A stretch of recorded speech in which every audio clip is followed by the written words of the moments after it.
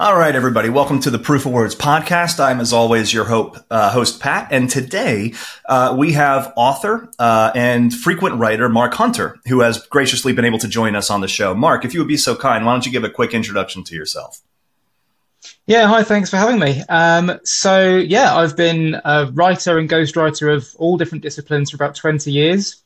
Fell down the crypto rabbit hole in 2017, and it was a nice little combination of the two. So I started doing some writing for a few blockchain projects at the time, and that led into kind of crypto journalism, and then that spiraled into books and other things, and it's just it keeps growing and growing, to be honest. I mean, it's kind of interesting to see how many people that come from just a traditional writing background have been able to really make it in crypto. I mean, it really has established itself as an industry more based around content than probably just about any other, or at least any other that I'm familiar with. Now, on that note, you have a new book coming out, Ultimate Catastrophe. This is a book about Mt. Gox. And I think that this is very important, especially for this time that we're currently in the crypto markets, because we're just now getting to the cusp of what might be the tipping point for mass adoption in Bitcoin and crypto. I finally believe that we're almost there. We have the BlackRock ETF, which yesterday kind of got approved and then not approved. We'll dive into that maybe later in the show. Yesterday at the time of this recording, but it seems like we're just about there, where mainstream is really now cognizant and conscious of crypto and Bitcoin. But the mainstream does not know a lot about the history of how we got here. And I think one of the stories that they need to be very aware of is Mt. Gox. Now, if you could tell us a little bit about the synopsis of Ultimate Catastrophe, why you wrote this book and what it's about. I mean, I'm very excited myself to maybe go pick up a copy. Why don't you tell us a little bit about this? Sure. So how I got into it, I actually hadn't planned to write a book about Mt. Gox at all. I knew about it. As I said, I got into crypto in 2017, so I knew about it. It was only 3 years after it collapsed by that point. And I actually found out more about it through the work I've been doing through the Craig Wright podcast and the Craig Wright debunking that I've been doing for the past few years. And he's got a bit of a connection to that. And as I looked into that side of things, looked into it more and more, I realized that in between the time of it collapsing in 2014 and today, everything that's come out has been quite sporadic. It's been a few articles here. You've had court cases and stuff and bits and pieces, but it's all been a bit piecemeal. And there's never been a full story. And so I thought, well, there kind of needs to be a full story, really. And I looked into it. And without diving in too much to the story, just for our listeners, because I think a lot of them probably have never heard of Mt. Gox before. I mean, maybe you can just start with the quick synopsis what is Mt. Gox? Why should people care about Mt. Gox? So Mt. Gox at the time, so you're talking 2011 to 2014, was the biggest Bitcoin exchange in the world. At points, at its high point, it was handling something like 90% of all the Bitcoin traffic in the world at that time for a short while. It was just the first mainstream, if you like, but not mainstream as far as the public is concerned, but as far as the Bitcoin public was concerned, the first mainstream exchange that people would go to. It was the first too big to fail Bitcoin exchange. We've had many that have come and gone since then, but that's why it's so synonymous and it's still remembered today, is because of the size of it. Everyone in Bitcoin was on Mt. Gox, and it was too big to fail. It was the Titanic of Bitcoin exchanges at the time. And it ended up as badly as the Titanic as well. So what happened at a high level with Mt. Gox, and why was it the Titanic moment for the early Bitcoin community? So what a lot of people don't realize is the people that know about Mt. Gox, they either know lots about it, which is great, or they know bits about it, or they know nothing about it. And the people that know bits about it know, it was hacked. They lost a lot of Bitcoin. We know that. But what's really interesting is the fact that it wasn't just one hack. Like most exchanges now, one hack can sort of bring them down. But this was multiple hacks. It has multiple hacks over the years. And the last one that killed it was a 2.5-year-long hack.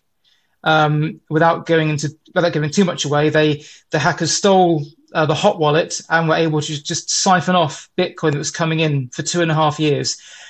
So that in itself is a pretty incredible thing. But the fact that the guy in charge of it, Mark Karpeles, apparently didn't know it was leaking 800,000 plus Bitcoin over 3 years, is the bit that is kind of surprises people when they learn about that for the first time, and is the reason why many people still don't believe him today, because they cannot believe that someone can't know that's going on under their nose. Mm-hmm. And that's why another reason why I wanted to delve into it a lot was to see if we could work out, well, did he know? Didn't he know? What do we know about that side of things? So when it fell, it could have been the death knell for Bitcoin, because it was what most people knew Bitcoin to be. It was that and Silk Road. So if you think about it, if you got Silk Road is what people know Bitcoin for years and years. And then 3 years after Silk Road comes along, they then know Bitcoin for some massive theft of $500 million. So when you got those two things. Yeah, you have the money laundering, the drug trafficking, the human trafficking, everything that was going on allegedly with Silk Road. And then you couple that with, okay, it's a $500 million theft, 800,000 Bitcoin, which, okay, 500 million, 800,000 Bitcoin back then, that's not much. That's a huge piece of the market cap. But I mean, off the top of my head, what would 800,000 Bitcoin be today? It would be what, $24 billion, I think, roughly? Yeah, around that. There'd be $24 billion worth of Bitcoin in today's value. That's an insane, an incredible amount of money. Yeah. And that's why what's interesting is it's 10 years. Another reason why I chose to write it, because it's the anniversary of its collapse is coming up. So 10 years, next February will be 10 years since it collapsed. And the fact that it was 10 years ago, the Bitcoin price was $400 and something when it collapsed. And despite 10 years, and despite Bitcoin's price going from $400 to what, 30,000 as we are today, approximately, it's still, I think, the third biggest hack by contemporary value 10 years later. And that, when you understand that just shows the scale of it, you know. Well, especially, I mean, what would the market cap of Bitcoin have been at that time? It couldn't have been more than 10 billion. To be honest. I can't remember. It's I've got all these statistics in the book, but I've been dealing with so many that off the top of my head, I can't remember what the figure would be. Catastrophic when you consider the scale of what Bitcoin was at that time relative to where it is today. I mean, Bitcoin is worth a couple $100 billion. So, okay, fine. If we want to put it into numbers, $500 million doesn't sound much, but we got to remember these were the infant years of Bitcoin. Bitcoin really was, I mean, the concept of Bitcoin as this peer-to-peer e-money hadn't even yet really materialized outside of the real initial adopters. I mean, at this point in time, the Bitcoin faucet was still on. And people don't even know, or like 99% of people in crypto don't even know what that Bitcoin faucet was. This is how long ago this was. So it's amazing to hear that you're writing a book like this. I mean, we've been dealing in the last year with a hell of a lot of additional controversies, especially in the crypto space, particularly related to FTX and SBF Alameda, Three Arrows Capital, etc.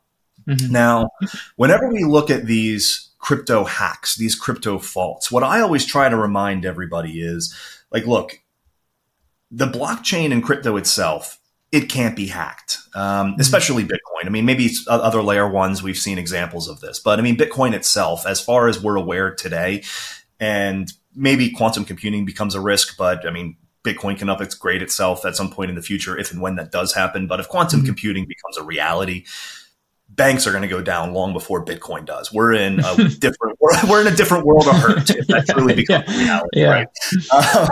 But I always point to the fact that it's not crypto that's at fault here. And I don't think it was Bitcoin that was at fault with Mt. Gox, the way that some people portray it. It's over centralization. It's centralized powers, because centralization around an exchange custodian like Mt. Gox, centralization with severe lack of governance around FTX and SBF, centralization around under collateralized, over leveraged funds like 3AC, is the real problem. Now, does crypto enable that? Yes. But I don't think that crypto is necessarily at fault. And I think a lot of people don't necessarily understand that, particularly politicians. So, I mean, as an author, what type of messaging do you feel that you need to be putting out there? Or what type of education do you try to put out there to get that message across? It's tricky because you're preaching to people who maybe don't realize that they need a decentralized form of currency, because this is what I've always said, is that you talked earlier about we're at this tipping point of adoption. I agree with you. We are very, very close to that point. But I think the big stumbling block is that a lot of people, they don't appreciate what Bitcoin can offer. And I'm saying Bitcoin because we know that's the only truly decentralized coin. I'm not a Bitcoin maximalist. You know, I speak objectively. Some of them have got different benefits, but we know what the benefits of Bitcoin itself are. And it needs to be, crypto as a whole needs to be equally as easy to use and as easy to use on a daily basis as regular fiat currencies, because people don't realize that the benefits that decentralization can bring. So until we have kind of crossed that threshold of, you know, explaining to people, yeah, but do you see the problem with the money that you use every day? Because people don't see the problem with the money that they use every day, because we are educated to not ask questions about the money we use every day. And it wasn't until I got into Bitcoin in 2017 that I realized really what money truly is. And it's not until we self-educate or we have someone that happens to know something that they teach us in an interesting way that we realized what doesn't back fiat currency. And I think until people want to learn about these kind of things, there's going to be that gap, because you can try and tell people what Bitcoin can do, but unless they recognize the problem themselves, they won't really see what the benefits are for themselves. So what I try and do in my daily job as a crypto writer and through the books, I mean, I think it even goes a step further. I don't think, I mean, we'll get to the what you do as a crypto writer in a second, but a point I would make here is I don't think people, even if they're cognizant of the problems, and I think people are starting to wake up to the issues that we have with the US dollar, with fiat currency. And just generally speaking, I think people are relatively aware, but until there's a sense of urgency to make a change, and that sense of urgency can only come when there's an actual massive pain point, when it's become too intolerable to use the dollar, when it's become too intolerable from an inflationary standpoint or a devaluation standpoint, people aren't going to be willing to make a change, which is horrifying, at least from my perspective, to think about, because that means these people, unless they're willing to make that change before, they're just going to suffer the consequences of not necessarily their ignorance, but maybe their blissful stubbornness. I don't know. That's maybe a new term that I've coined right there. But I mean, blissful stubbornness is going to drive people into the poorhouse, unfortunately. Yeah, I mean, until they need to make a change, as you say, they won't, because it's more, people don't want to uproot a really vital part of their lives unless it's absolutely necessary.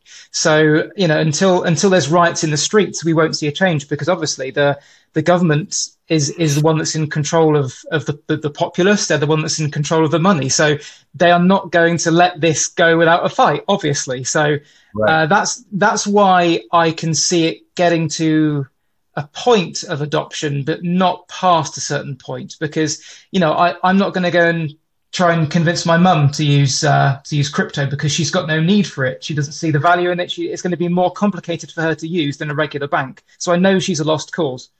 I got my mom set up with a Coinbase account, and I think the only thing that she's been able to do with it was like win her $500, or not $500, like $5 of B cash. And she was really excited about that. But it's just conceptually the understanding of what money is and what Bitcoin is, or even Ethereum and everything else. I mean, the generational gap just doesn't understand it. But it links back to the whole blockchain thing, because obviously having been in crypto since 2017, I was there for the blockchain hype. And so everything was get it on a blockchain. And no one stopped to think, do we need a blockchain for this? And that was what I realized, 'cause that was my entry into this world. So I realized that actually, no, most things don't need a blockchain. Spreadsheet is absolutely fine. And it's that similar principle, but with different things like DeFi and with NFTs and all the rest of it. It's a case of, is it needed? Like, wanted is great, because wanted, it gets people money if they can trade it well. But needed is a whole different ballgame when it comes to adoption. So I always liken this to Ian Malcolm from Jurassic Park. I mean, whenever I get a pitch deck from different startups, I always go like, okay, is this a group? I mean, so a lot of the people in crypto, they're just building shit for the sake of building it without actually asking, should they? Just because everything should go on a blockchain, or at least they believe everything should go on a blockchain. If you had talked to me maybe 5-6 years ago, I was open to that concept. I'm not anymore. Do I believe everything can and will be tokenized? Yes, that's just so stupidly inevitable for me that all financial instruments will get there, that I believe that will happen. But do we need to have everything on a blockchain? I don't necessarily think so. Do we need to have everything on Bitcoin? I'm a little bit more open to that, I think. But I mean, for me, it's kind of like the Ian Malcolm thing. Just because you can build it doesn't mean that you should. I mean, dinosaurs went on a rampage because they built the stupid things. Yeah, that's true. And it's going to take, maybe we need a few cycles, we need all the different machinations of blockchain and Bitcoin and crypto to play out before we actually settle on what we're going to use, because we won't know what the really good products are until maybe another 5 to 10 years from now, when we're using them every day. The 2 or 3 that survive are the ones we're using. I mean, they may not have even have been invented yet. The killer app for crypto probably hasn't been invented yet in many cases. But I'm like you, the tokenization, I love that idea. I mean, I think is it 2 weeks ago that JP Morgan did their first tokenized asset transfer, or I forget, or they did, yeah. It was an intra-bank transfer. I mean, I don't think it was the JPM coin. It was something else that they were doing. No, it was a whole different. It was Onyx, wasn't it? Yes, Onyx that's right. Blockchain. Yeah. So again, that's useful for banks because it saves them money, but it's not decentralized. So we've helped them out, but we haven't helped them out. Haven't helped ourselves out. This is kind of one thing that, I mean, it's kind of a bit of a, I don't want to say a paradox. I'm blanking on the word right now. Maybe it could be ironic to a certain extent, but I mean, the creation of a completely open source, transparent financial e-cash is being used as the antithesis of what Bitcoin initially intended itself to be in the form of CBDCs. I mean, at the end of the day, the technology that has been created and enhanced over the last decade or so can and will be used as the ultimate tool of financial tyranny in CBDCs. I mean, the cypherpunks ended up inevitably creating the tool of what could be their own demise, which is really kind of funny when you start to think about it. Yeah, that's the thing that I wouldn't say it keeps me up at night, but I do worry in sort of 5-10 years where we are with that.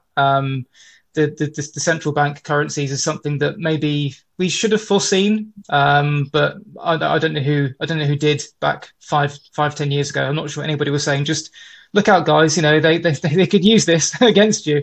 But yeah, we've already seen it in China and a couple of other countries. It's coming, and yeah, it's going to be a hard sell for them. But again, I think because people don't realize, as we said earlier, because people don't realize the problems with the existing currency system, they won't necessarily realize the dangers inherent within this, because there's not going to be only people like yourselves and like myself who know what lies underneath this and know what their ultimate goals are. I mean, I'm not a conspiracy theorist. You don't have to be a conspiracy theorist to know this is bad news. We're the ones that are going to be trying to kind of, put our hands up and say, this isn't a great idea, don't use it. But the masses, if it's more convenient than a regular bank transfer, of course they'll use it. And that's the problem, because I think CBDCs, I think the reason, I remember when I really first got into crypto, maybe 7-8 years ago, we had conversations around tokenized money, but the concept of a CBDC, nobody was really talking about it yet. 5 years ago, I remember I was at the Frankfurt School of Finance and Management, and I think that's the first time that I heard that word. That's where I actually did my MBA program, and they have a blockchain research center there. And that was the first time, maybe 5-6 years ago, that I came in touch with the term CBDC. And at first I went, okay, you know what? That doesn't sound like a horrible idea.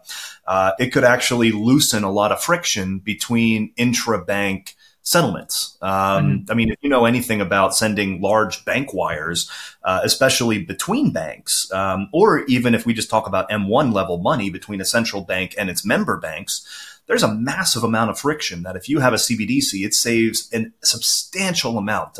Billions upon billions of dollars of fees would be saved a year on an annual basis with a CBDC. So my first thought was, okay, that's actually a really good idea. We should definitely do that. And then the concept of programmable money starts being talked about maybe 2 or 3 years ago. The idea that you can have money that can be programmed for certain things. And you even hear politicians talk about this today, that money can be programmed by the government to only be allowed for certain purchases. Money can be programmed by the government that you're only allowed to purchase, let's call it 1 kilogram of meat per week. And then you've met your quota. You can no longer buy more meat. Money can be used money can be programmed that you're only allowed to buy $50 worth of gas that week. And that's the maximum that you will be allowed to travel that week, because your money will no longer be allowed to purchase more gas.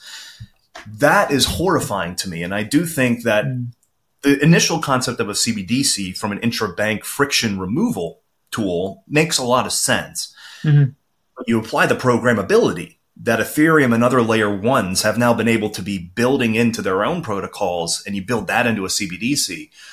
That's where I get horrified. And unlike you, I actually do stay awake at night thinking about what that future might be, because it's horrifying to think about.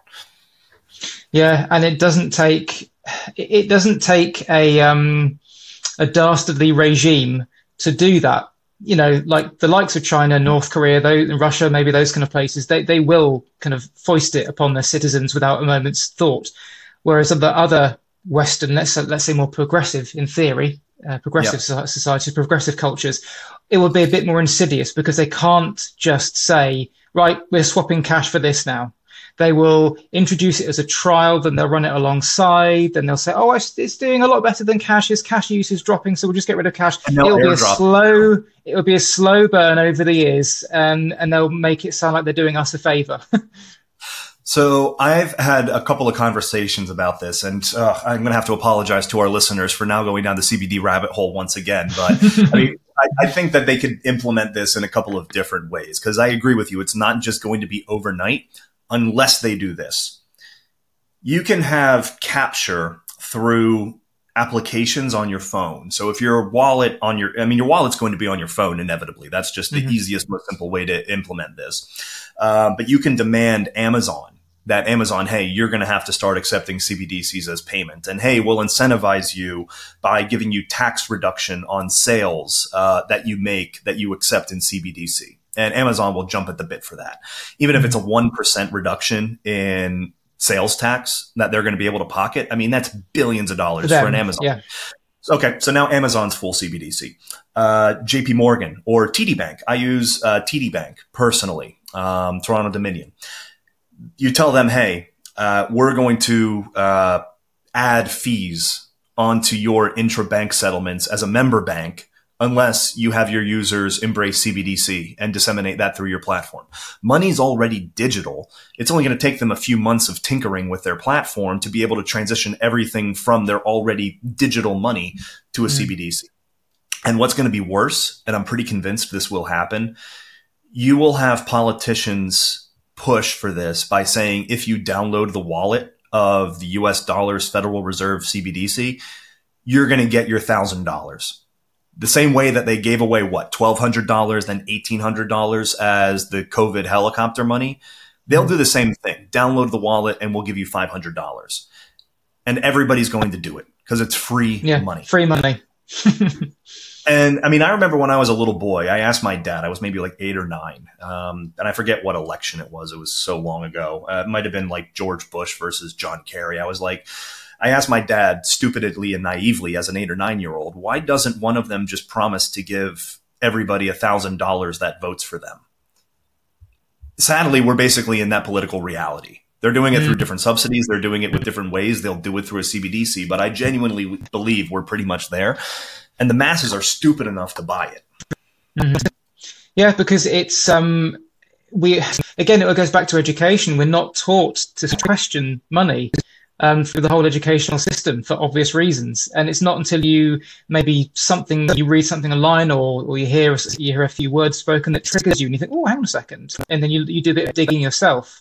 But unless you do the research yourself from the proper sources, you won't learn about these things, because I wouldn't say they're trying to hide this information, but they don't go out of their way to let you know what your choices are. And now we have, for the first time, more choice. It's really kind of a lie of omission to a certain extent, because, I mean, I was never taught what money is when I did my accounting and finance degrees. I was never taught what money is when I was in high school. Like, sure, I was taught how to balance a checkbook, but even nowadays, students in high school, especially underprivileged areas, they're not even taught these things. I mean, kids in high school in urban areas, they don't even know what a stock is more often than not by the time that they graduate. Other than maybe there's a TikTok influencer that they saw it, but they don't get this stuff in school. You don't get it at university because there's just this underlying fundamental assumption that the dollar is money. And then every piece of academia, and I had a finance and accounting degree, but every piece of academia that I went through, every college class, every accounting class, intermediate, advanced accounting, etc., the underlying predicated truth was the dollar is money. Don't ask any questions about it. And that wasn't even actually said. So it's not even said that a question could be asked. And I think maybe that's the lie of omission. So how do people like yourself, how can you help get that message out there that there are questions that can and should be asked? And here's the answers that you might find. It's a tough one because, I mean, the only thing you can do really is whatever your method of doing it is to make it interesting and try and get the right platform. But, you know, the higher up the kind of media echelon you get, the less likely you are to be afforded the opportunity of asking these questions in the first place. So there's always going to be that sort of, you're always going to hit a ceiling when you're telling people to question the very fabric of the economy they've relied on for so long. It already sounds a bit tinfoil hat just to say it. And then if you've got people that have been not programmed, but essentially programmed, I guess, to a point from their birth to believe in a certain way, and to, like you say, to not even know there's a question to be asked. How do you reach those people? Because, you know, you're not going to reach them through mainstream outlets, because those aren't the outlets where these questions get asked. So you have to, I mean, from my point of view, all I can do is use the platform that I've been given, which is the crypto outlet that I write for, to push the narrative in a non-aggressive way, to push it in like a way that is hopefully makes people ask questions and intrigues people to find more out themselves, and to raise my children to ask these questions. And that's all we can really do. If we all have children, the only thing we can do is to try and teach them that it's okay to ask these questions, because only by doing that can we foster this desire to actually, I mean, I think it's starting now to a point in many areas, in politics especially, to say, well, no, this may have been the way for hundreds of years, but I don't like it. And we're starting to see a few cracks of things like that. So hopefully money is the next thing, especially with the inflation going through the roof as it is. I mean, I'm surprised there's not riots in the streets. I don't know what it will take to get people rioting in the streets. I'm not sure, but only once that sort of thing happens will people start investigating for themselves. And hopefully that's when they come to people like myself and more erudite, more intelligent people than me, to find these things out. So I don't think it's a matter of intelligence. I do think the average individual is intelligent. And you kind of made it the point, it's indoctrination. I don't know if I necessarily want to call it that, even though on the surface it does look like it. I think it's a larger problem just with the education system in general. I mean, when we talk about the age of enlightenment, we talk about the Renaissance, periods of New Age thinking. Philosophers, they never really had answers, Greek or Roman philosophers. They asked questions, and then they would have round circle conversations around different ideological ways to answer these questions. In effect, like Aristotle, Socrates, they weren't necessarily imparting knowledge to their students, to their peers. They were challenging them to ask questions and then rationalize what that answer may be. So they were challenging them to think critically. When you compare and contrast that to the way education is today. I mean, I remember when I was a kid, you sit down and you memorize the multiplication tables. And every night, like, okay, tonight's the 3 multiplication tables. Tomorrow's the 4.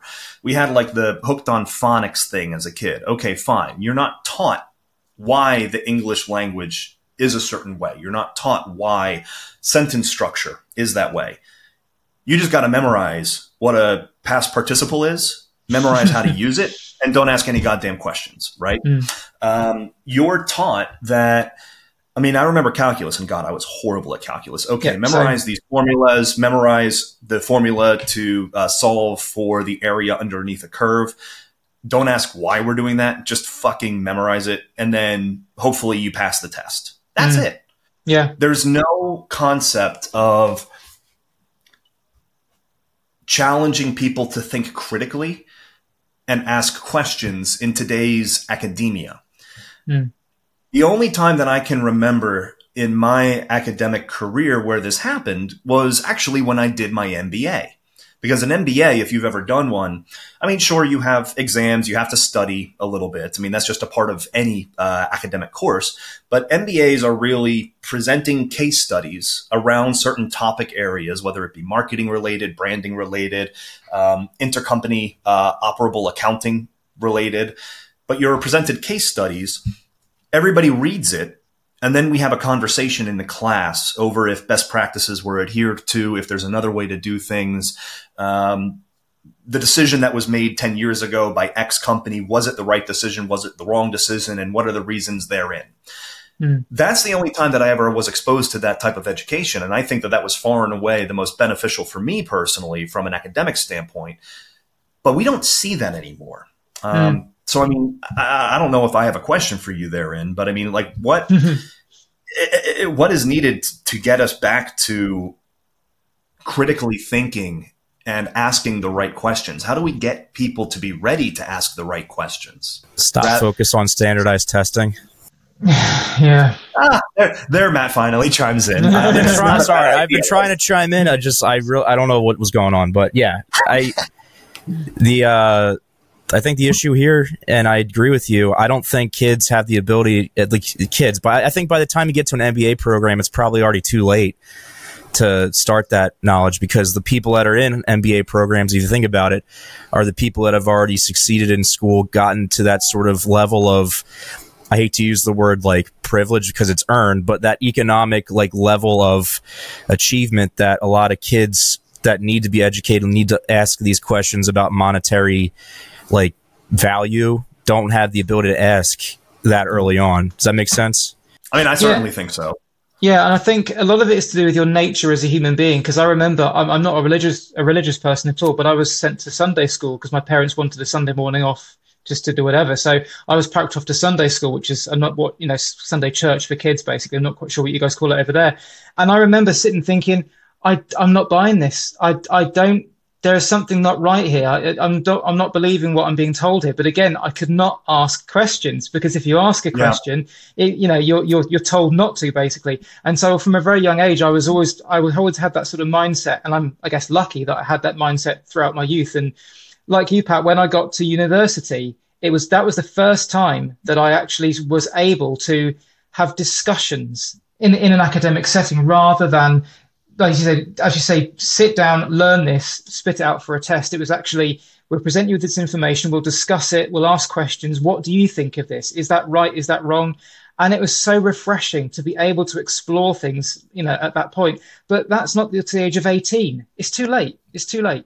Well, so I think it's gone backwards, right? Because it probably used to be thousands of years ago that young scholars, and I don't know what would be considered young scholar back then, but I mean, I imagine it has to be early teenage years that a lot of people had these ideas implanted in their head. You need to be asking these questions and having critical, thought-provoking conversations to rationalize an answer, right? Fast forward a little bit. Okay, maybe that only starts to happen at the high school level. So now these are young adults, 18, 19 years old. Fast forward another couple of 100 years. And it happens at the new higher education level, at universities, at colleges. Nowadays, I don't think it's happening at universities and colleges at the bachelor's degree level. I mean, I'm looking back on my own bachelor's degree. This is 15 years ago. When did I graduate? 11.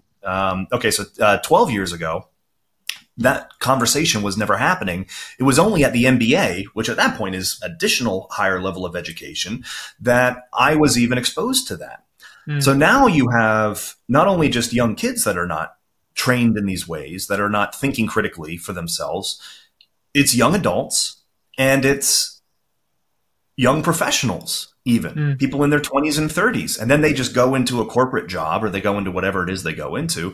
And then they're just indoctrinated with whatever they need to do to succeed at their own. I mean, I don't want to call it a meaningless job. There's meaning in a lot of jobs, but there's no fulfillment in that anymore. It's the commoditization of school and making education more of a business than an actual intellectual venture of going to try and learn. Everybody basically goes to secure a degree as a means to, an end, instead of going for the pursuit of, I would think, true education, where education is being able to think critically and form your own opinions based on solid evidence versus just going there. And at least for me, I know that because I'm guilty, number one, of doing that, trying to secure that bag. You know what I mean?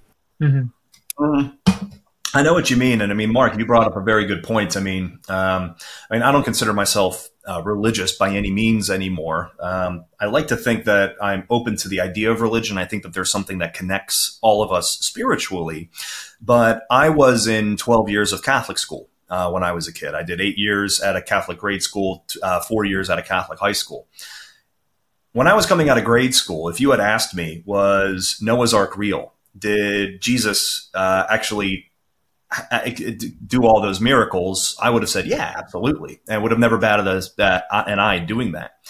And then when I got to Catholic high school and I went to an Augustinian school, and it was taught in the traditions of St. Augustus, and we were asked to think a little bit more critically about this. Now, these were not stories to be taken verbatim, but rather stories that were more metaphors, that maybe these miracles didn't happen, but the idea that that miracle did happen and what it means for a person of faith, there's power in that. And that's kind of where, okay, I was like, all right, well, I think I'm out on this religious thing, but I mean, there's still power, I think, in those stories to a certain extent.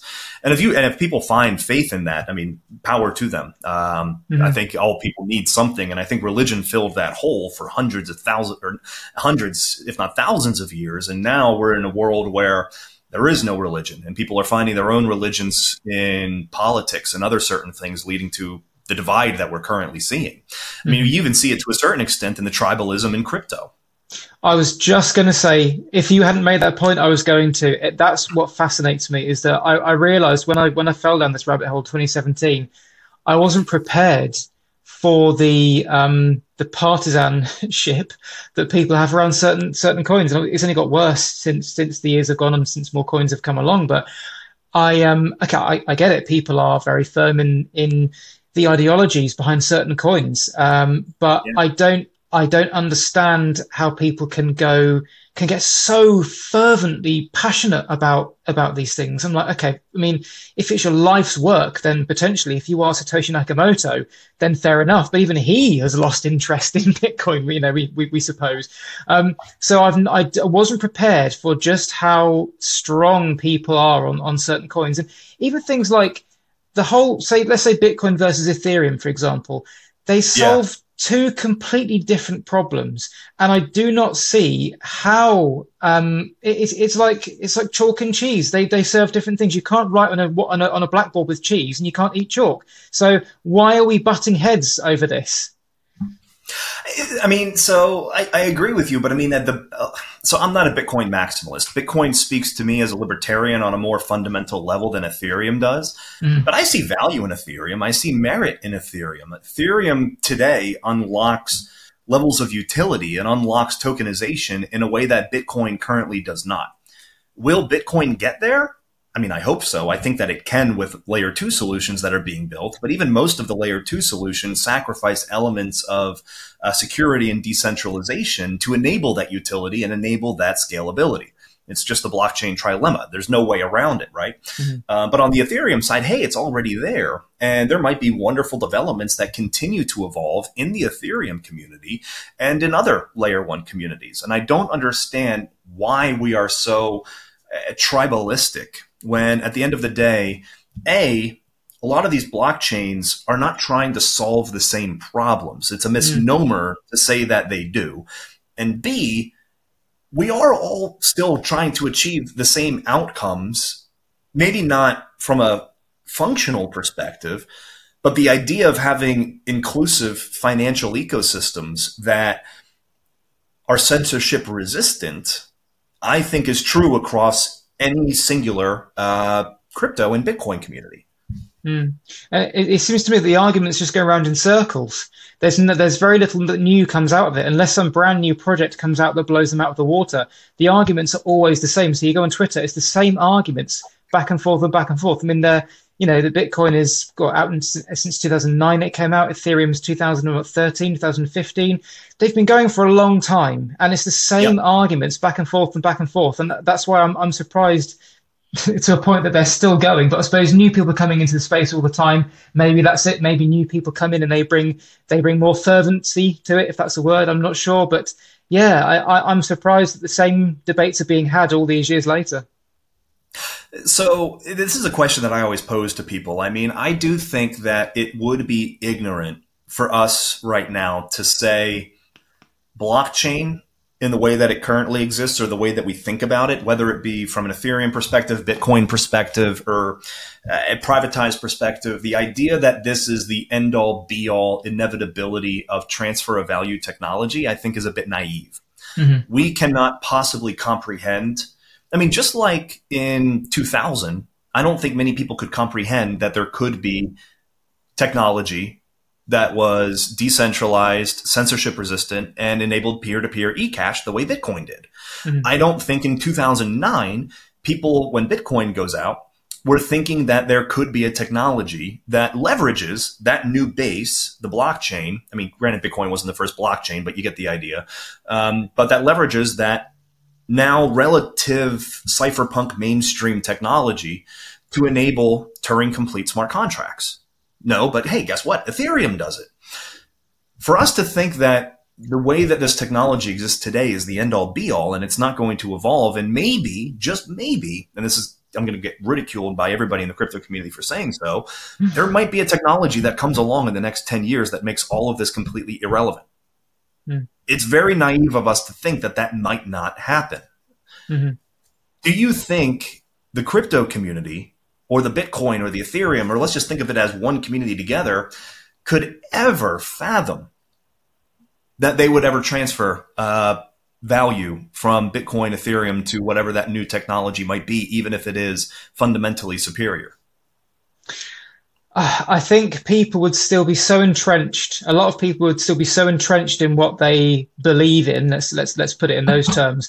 That they would find any argument they could not to use it, even if it was, factually, obviously, head and shoulders. If it combined the best elements of let's say the ultimate coin comes out that combines all the best elements of everything out there. It's decentralized. It's a smart contract platform. It's a stable coin. Whatever you want it to be, it's that. They would still find reasons not to use it and not to believe in it, because I think a lot of people are still so wedded to what they have been wedded to for years that they would still find a way to not use it. So I 100% think that that's exactly what's going to happen. Bitcoiners are not going to go anywhere. Ethereum community is not going to go anywhere. Crypto as it is today is not going to go anywhere. And I'm not saying this will happen. It very well may not. I just think it's naive to think that it may not happen. But when we get into that world, what makes Bitcoiners in the crypto community any different than the people in fiat today? It doesn't, and this is why I don't mind being someone that sits on the outside, because I have no preferred cryptocurrency. I don't, there are benefits to all of them. I'll use whichever one I think is the best that I need to use. Like, I pay a lot of my contractors, the guys that do some writing work for me, I pay them in Tether because they want to take Tether, and it goes across the Tron blockchain because the Tron blockchain is cheaper. Everybody knows Tron's a heap of crap, but It does the job I need it to do when I need to send USDT to people. And I do not care. I'll happily say that I use it because it works for me at the time. So, you know, and that's me. And that's a lot of people are like that. I think it is a spectrum. And some people will be totally happy to use whatever they want to use, whatever serves their purpose at the time. And others will be dinosaurs that are stuck believing what they want to believe for decades if needs be, even if it's to the detriment of themselves, you know. I mean, so what absolutely astounds me, because it really is, it's cognitive dissonance. The idea that crypto empowers the sovereignty of the individual, particularly financially. Crypto is all about the cypherpunk libertarian ideal of individual sovereignty. That's at its core what crypto is supposed to be. Yet, these tribalistic communities shun each other for making the individualistic decisions to work with different blockchains, to work with different layer ones. It's cognitive dissonance at its absolute finest, and it's completely stifling what could be a very collaborative, harmonious crypto environment. Yeah, I don't. This is what I don't understand, because we've got an opportunity here, if you take the community as a whole, to do really, really great things. And we are almost hamstrung by the amount of infighting, by the scams, by the, I don't know what you would say, by it's the partisanship, the desire to tread on other people to elevate yourself, or to push other ideas down because you think yours is the best. There is not a collaborative approach taken by many people. And I think it's holding the space back, because if you could have people from various blockchains working together in some respect, you know, the major ones, rather than being so head stuck in the sand and focusing only on what they believe and hang everybody else, we could make the breakthroughs that we need to make. But with all the scammers, with all the infighting, it is a real problem, and I don't see it getting any better, because there's no reason for it to get any better. I don't know why it's turned out this way. I don't think many people expected it to be so ideologically driven. It's just kind of bizarre how ideologically driven it is, considering you're talking about technology. But it's happened, and it's going to be hard to shift. I think if you figure that out, you'll figure out the problem of the human race in general, because that's the same across the board for literally, you could change any topic that we're talking about right now, and that is the reason that we suck in anything. It's politics, it's religion, it's everything. The inability that humans, the narcissism that people have, and I do think that this is exacerbated by social media and digital online radicalization, because, I mean, just look at who the biggest influencers in the world are. Not just Bitcoin and crypto, but in general.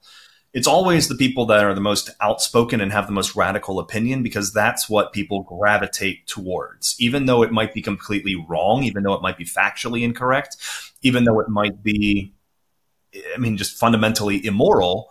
That's where people gravitate towards. And unfortunately, we're indoctrinating our kids with this, because they're getting on social media, they're getting on TikTok, and they're being exposed to it. And it's just creating that level of narcissism internally, that self-serving need to become that digital presence themselves. And that's what's creating a further divide amongst everybody. I mean, controversy creates cash, baby. It's what Eric Bischoff said in 1999 in the WCW about the WWF wrestling. It's all related to wrestling. It all comes back to that. I would say it all comes back to sex, but well, I was just wrestling. What's the difference? I was just going to say there is a gender issue. I do think we are a bit screwed, because it's 90-something% dominated by men in the crypto space. So what would you expect? We fight. Yeah, I mean, I've met a lot of women in Bitcoin and crypto, but it still is so unbelievably male dominated. And we've invested in charities and different groups that have tried to help create more diversity of women in crypto, and it just never works. Why do you think that is? You think it's just finance in general, or just the crypto space? Because I've seen just, I work in finance, granted not at the same level of you guys. I work in like publicly traded companies, just in like manufacturing, and it's the same exact thing. And everywhere I've gone, you have male executives all the way pretty much down to the staff accountant position. Yeah. So I don't know if it's just a finance-wide thing, or I guess accounting's not sexy. I always thought it was. So I don't know. Well, coming from a CPA background, I mean, I'm former PwC. Everybody at PwC knew this. Women are better accountants. Women are better auditors. That's not even controversial to say. And that's I get audited every day by my wife. Yeah. I mean, I'm not even trying to be a feminist and empower women by saying that. Women, generally speaking, have better attention to detail than men do.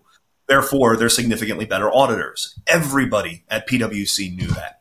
So you're actually seeing a huge shift where you're seeing more and more women accountants and auditors, I think. I don't know if that's the same as it was 10 years ago when I was at PwC, but it certainly was that way back then.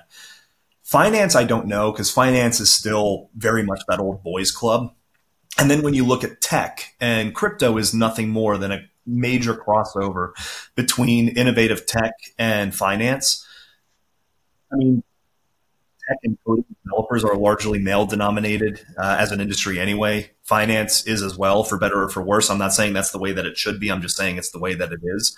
And every initiative that every major public company has taken to bring women into finance, to bring women into tech, I'm not saying they failed, but they haven't been as successful, I think, as everybody would have wanted them to be. And I think that in crypto, we see the exact same thing. On top of that, crypto is very abrasive because it is so tribalistic. Crypto is a very loud industry. Crypto is a very extreme industry. You have very polar extremes of these tribes. And I generally think men are more open to conflict than women are. I'm not sure. I mean, if that's... you see it in friendships. You see it in friendships because you have like men taking the piss out of each other all the time. Like that's how guys get along. Is they rib each other mercilessly, but it's all done in good fun, and we all accept it, and it's just part of who we are. And women, generally speaking, you do it anyway. And women, generally speaking, don't engage in those kind of relationships. And as you say, that is pretty much what crypto Twitter is. So it's not really a surprise they don't like engaging in that side of it. And I wonder as well if it's a risk. You can't be passive aggressive in crypto, right? I mean, there is no passive aggressiveness in crypto. It's a big fuck you sort of industry. Yeah. And I was going to say, I wonder if it's a risk thing as well, because I'm sure I wrote about this a few years ago, and I looked at a couple of studies on the different risk appetites between men and women. And the men have a greater risk appetite than women have. Yeah. And of course, crypto is one big risk. So I wonder if men like to throw themselves into these risky situations in the hope of making a few $100 or a few $1,000s, whereas women would be a bit more calculated and would maybe look at things and say that's not a very, very, very safe bet. So I wonder if men have that higher appetite for risk, and so they're more willing to enter this space. So I do think that there is an element of truth to that. And I do think that carries over, or that has been carried over to crypto from the finance industry. I do think that there is, that element of good old boy from finance, and you're certainly seeing that in crypto as well, too. I'm not saying it's the right thing, and God knows all three of us are going to be canceled by the time that this fucking podcast airs now. I said nothing. I would love to see more. I'd love to see more women in Bitcoin and crypto. I've been a part of a couple of different initiatives that have tried to do this. A lot of meetups, charitable foundations. We recently just donated to Bitcoin Data. It's a Kenyan-based group that is doing education for Kenyan women in Bitcoin. Lorraine down there, she's absolutely phenomenal. I love the fact that we got to donate to her. But, even there's only so much that she can do. I wish we could – there's got to be a magic solution to get more women into Bitcoin and crypto, but someone smarter than I am is going to have to do that. Yeah, I don't know what it would take.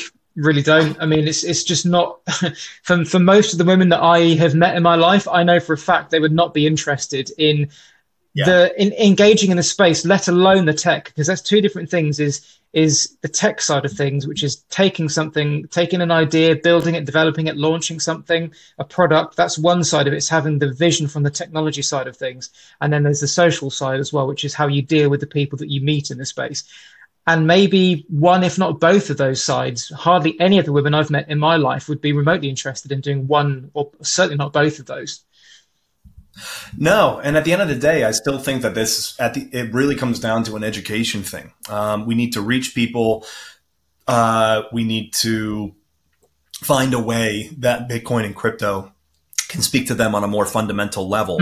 And we're starting, certain personality types, it's already, I'm a libertarian, so Bitcoin speaks to me on that fundamental level because it enables that censorship resistant individual sovereignty.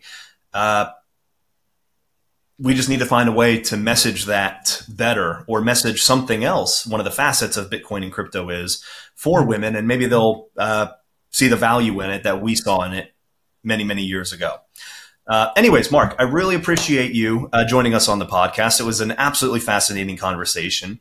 As Ultimate Catastrophe, your new book is coming out. When should we look for this to be on the shelves?